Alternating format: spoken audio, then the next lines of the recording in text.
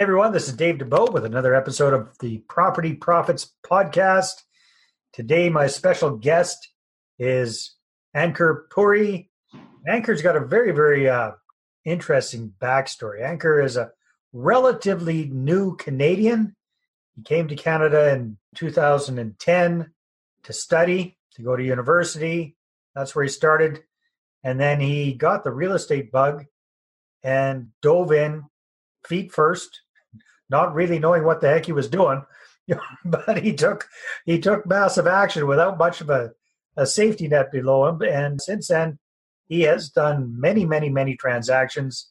He's done a ton of no money down deals, creative real estate investing, and he does that himself. Plus, he helps other people do those kind of deals as well. So, Ankur, welcome to the podcast. Glad to have you on. Thank you so much, Dave, for having me on your podcast. I really feel humbled and honored to be here. Thank you. Well, it's our pleasure to have you. So, Ankur, let people know a little bit about your story. You were telling me a bit of this off camera, but it's really interesting. So tell us a little bit about how you got started. Sure. So, as I told you, I came to Canada in 2010, and my intention was to study and that kind of stuff. So I came here to do a 2-year course to be a chef. So professionally, I'm actually a chef. I can cook food, which is good news. And then I worked in a restaurant for a year as a manager, and I was in downtown Toronto as well.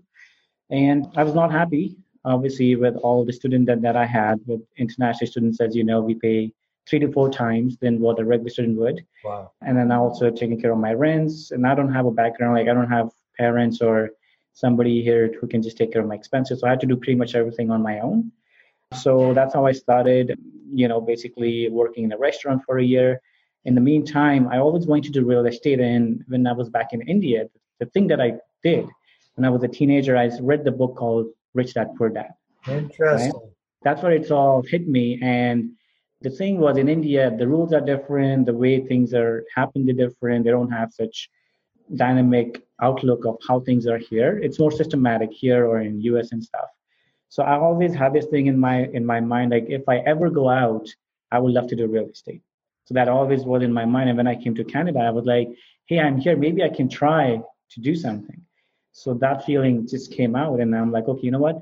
If I really want to do this, I should just jump into it right now because I don't have time. I don't know how it's going to come out and what's going to happen. And I'm still young. So if nothing works out, I can go back and maybe be a dishwasher. That's fine.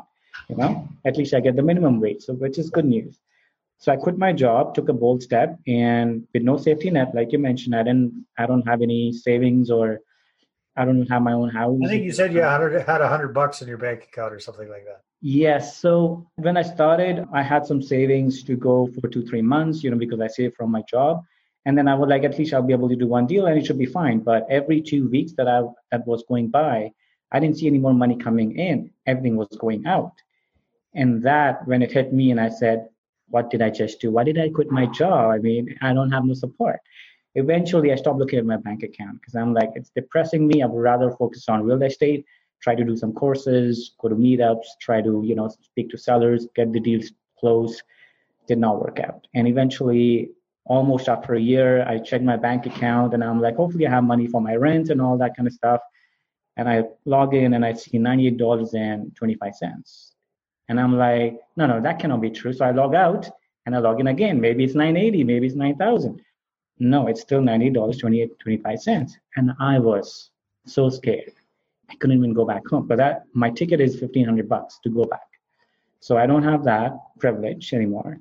And I can't call money from home or anything. I have no support. I don't know many people here. I hardly know students or, maybe 1 or 2 people that I just met. I just had one deal at that time, which turned out to be a consultancy deal, which was actually an assignment. Turned out to be what? Consultancy. So I consulted the guy to basically do the deal in a way that I'm able to make the money, he's happy, and so is the person who's buying it. So you helped somebody do an assignment, basically. It's a little bit more complicated. So what happened is it was technically an assignment. I'll give you some numbers to make it simple. This guy had a townhouse, and the couple, they were working at McDonald's. They didn't have enough money to cover all the rents. Their kids were like below 7, 2 kids, and that really hit me because he's like, you can buy my house, everything is good, but I don't know where to take my kids. And it was around January, February. And I said, okay, let me see what I can do. So I said, Well, his mortgage was at 360. The house was worth around 400 after you do repairs of 20, 30,000. So it doesn't matter which investors buys it. There's no money for anybody in this deal, and no investor wants to get into it, where he's going to lose money. So what I did was I became a little creative. I got some strategies into it, and I told him, if you're able to rent this house for me, right, at 1,800, I can have you live here for a year. He said, I would love to do that because right now I'm paying over 2,500.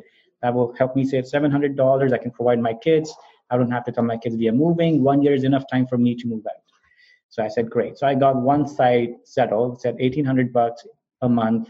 And I knew I did my calculation. If somebody buys a house, he can get a cash flow. Then I went to my investor friend and I said, hey, listen, I have this amazing deal for you. If you buy this property at 370, you have a renter in place already. He's going to take care of your rents. So he's going to give you a cash flow. And guess what? You don't have to do any renovations until he moves out. So all he had to do is put down just a down payment of 20%. So my investor was damn happy because he had a cash flow and then he had a renter, no repairs, nothing.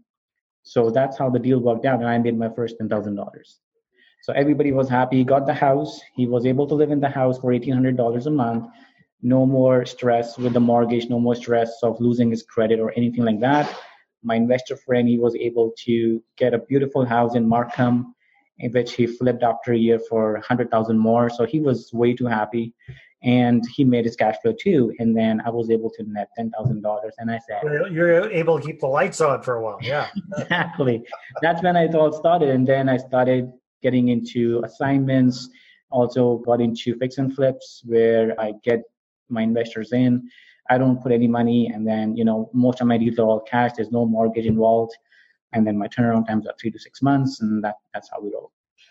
Cool. So what's your main bread and butter strategy these days, Ankur? What do you do primarily?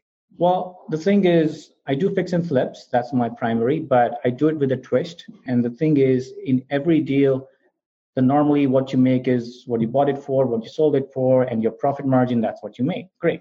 But I try to do a little bit more. So I bring in a lot of strategies in the same deal where I'm able to make a lot more money, just not the flip profit. So I have a flip profit, then I have money that I would get on a second mortgage on the same deal. And I would do, I'll get some kind of grants from the city and all those things. So I would add all those things. So instead of making, let's say, 100,000, I might end up making 120,000 on the same deal. So that's how I actually roll in most of the deals. And then my mindset is pretty straightforward. If I'm not making at least 100 net, it's a waste of time for me. So I would not just bother to do it. If it's making 10, 20,000, I don't have the time. That's how I actually do all my deals. Very, very cool. So I think you were mentioning that you find most, if not all of your deals off market. Is that correct? That's right. 99.9% deals are all off market. So I have my own marketing going on. I got a lot of bird dogs as well. I got a lot of realtors sending me exclusive deals, stuff like that. So I have made my connections that way. And then there are also a lot of sellers who have already dealt with me. They will refer me other people. They know the process is simple and all those things. And then I make sure that whatever they need, I'm able to give them. So I tell them, when I speak to any seller, I'll tell them, see, my company is based on only 2 principles. Number 1 is how I can help you. Number 2, can I make money helping you? Mm-hmm. Not, I want to make money off you, and can I help you? I tell them all the time. So I let them know I want to make sure that I'm able to help you. If I'm not able to help you, I don't think I'm going to buy a property, but maybe I can give you some advice that can help you to sell it to somebody else or still get out of the situation. That's what I normally do. Right. Even if I'm not buying it, it's okay. If I know something that can help the person, I'm all in. So, Ankur, nowadays, especially in a hot market like Toronto, a lot of people have the misconception that there aren't any good deals and it's hard to find motivated sellers and blah, blah, blah. Obviously, that's not the case, or else you wouldn't be in business. Right? So what are some of the things that you find these days that are most effective for finding these motivated sellers? Can you give us a little peek at what your marketing machine looks like? Sure. Well, technically, doesn't matter what market, there are always people who are losing houses. And the only difference is in Canada, there's something called a privacy law, so you can't really know who's losing their house until somebody comes up and tells you, hey, Dave, I'm losing my house, please help me. You don't know if your neighbor is losing the house until he really tells you. It's just the way things work here. Yeah, like down in the States, you can find lists of these people. Yes. It's all public knowledge, yeah. In US, technically, I can sit here and I can just go on Zillow or something. I can see which one is Red House, and I know this one is in foreclosure, how much he owes. Everything is on a click, but it's different here in Canada. So the difference is that now you have to reach out to them rather than your target audience. So you have to be very specific with the people, because you can send out yellow mail. A lot of people say that, but you're going to be sending it to 1 million people, and maybe there's only one person who's into trouble, right? So now you just spend $1 million to get one lead, which doesn't make sense. Yeah. So I stick to a lot of referrals. One of those is that, and I do a lot of ads. I have my website going on, so I do a lot of online marketing. I also do door to door. When I'm around, I see something, I just knock on the door, leave some, my flyer or something. I have stuff in my car or my card, something or the other.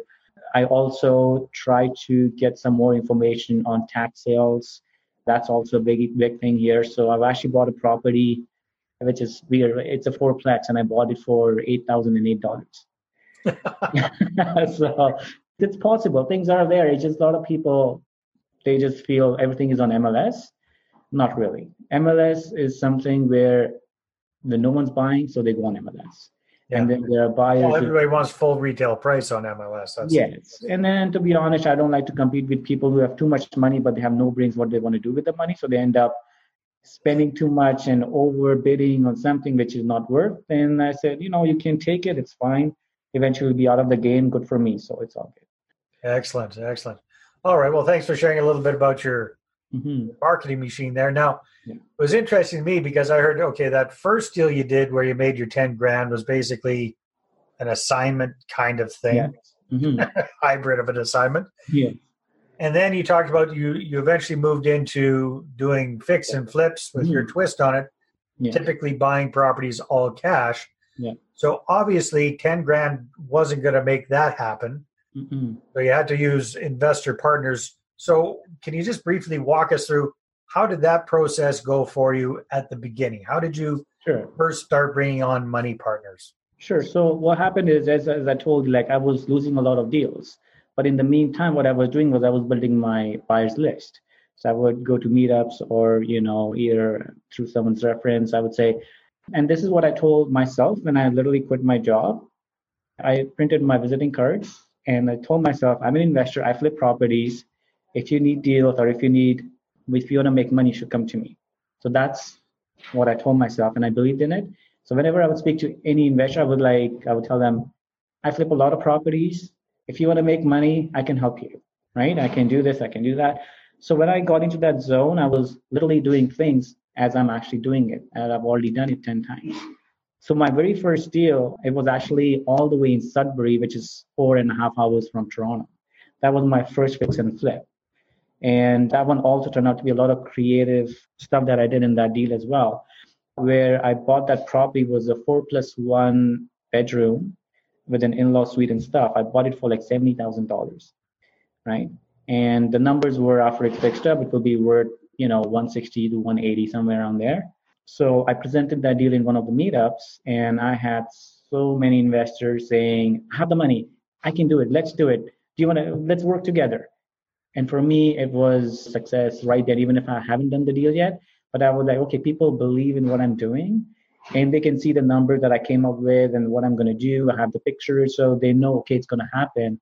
So then I just chose one of those investors who connected with me the most, and then we went ahead. And also in that deal, the creative thing was it did not have to come up with the full $70,000 plus the renovation cost up front, because I made a deal with the owner where I will give her upfront $30,000, and the upfront I'll give her $40,000, and the $30,000 will be a win to take back with no interest.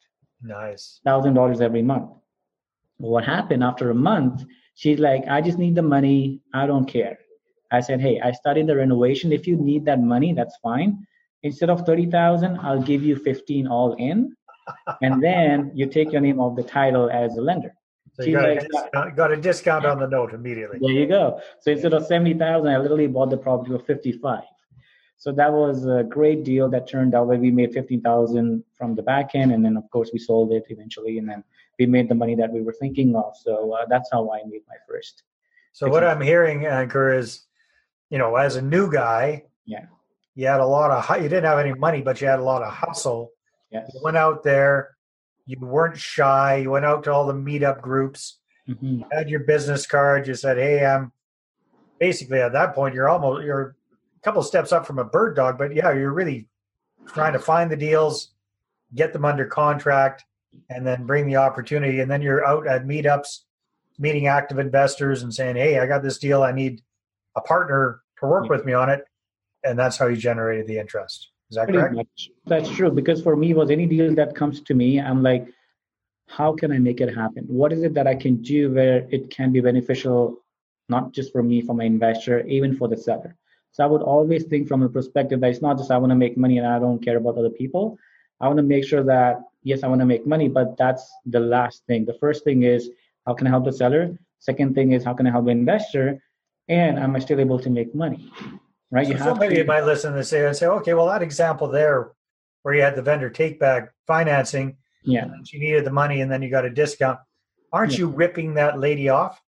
Not really, because at the end of the day, what happened is she's the one who agreed. I just gave her an offer. I can give an offer of say, hey, I buy your property for $10,000. If you agree to it, that's exactly is what the property's worth. See, the difference is that if you go and buy a table, you buy a chair and everything, there are certain prices. But there are two things. One is properties and the other thing is diamond. The only price is what someone's willing to pay. That's just the way it works. So if she's okay to, take the $15,000 and then leave the $15,000 on the table, I'm not going to say no. Mm-hmm.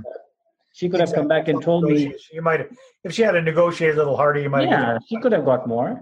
Yeah. But I told her, this is what I can do. She said, okay, then I don't need to say, oh, no, you should negotiate and take the $10,000 more from me. She needed cash now a lot more than more cash later. Because instead of waiting for 30 months to get that $1,000 every month, she's getting 15 up front, and she was happy with that. So exactly. No, you're preaching to the choir here, my friend. It's just some people really get their knickers in a knot about that stuff. Ankur, time flies when we're having fun, my friend. We'll have to have you back on the show again at some later time and dig into this a little bit more. Now, I know you offer coaching and mentoring and things like that. Just briefly, if people want to find out more about you, maybe get a hold of you, what can they do? Okay, so they can go on my website. It's called ankurpuri.com. I have everything set out there. What do I offer for mentoring and what is it that they will get? And for me, I want to make sure that I'm able to help them. It's not about, how much they're going to be charged and everything. I want to see people successful because I believe if I can do it, they can do it too. Some of my mentees have made tons of money, which is amazing. And I'm looking forward to help others as well. It's a 6-month course. So it's ankurpuri.com where they can go in. And I would also love to give a little gift to your audience, if that's okay. Sure. So on my website, I have a series of 8 videos, which are strategic mastermind videos that I use in my business day in, day out. So they can have free access to that and also the deal analyzer that I use in my own business to analyze the deal to see if it's going to make money or not. And that's worth around 500 or so, but it's all free for your audience. So I would love them to go on it and hopefully help somebody who's ready to take action. Awesome, Ankur. Thank you very much. I appreciate it. Thank you, everybody. Thank you for tuning into this episode of the Property Profits Real Estate Podcast. See you next time. Thank you very much. Thank you every day for having me on your show. I appreciate it. Bye-bye. Well, thanks very much for checking out the Property Profits Podcast. If you like what we're doing here, please head on over to iTunes, subscribe, rate us, and leave us a review.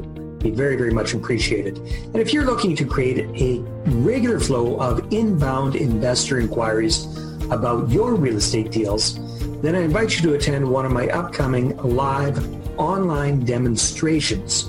And you can check that out at investorattractiondemo.com. Take care.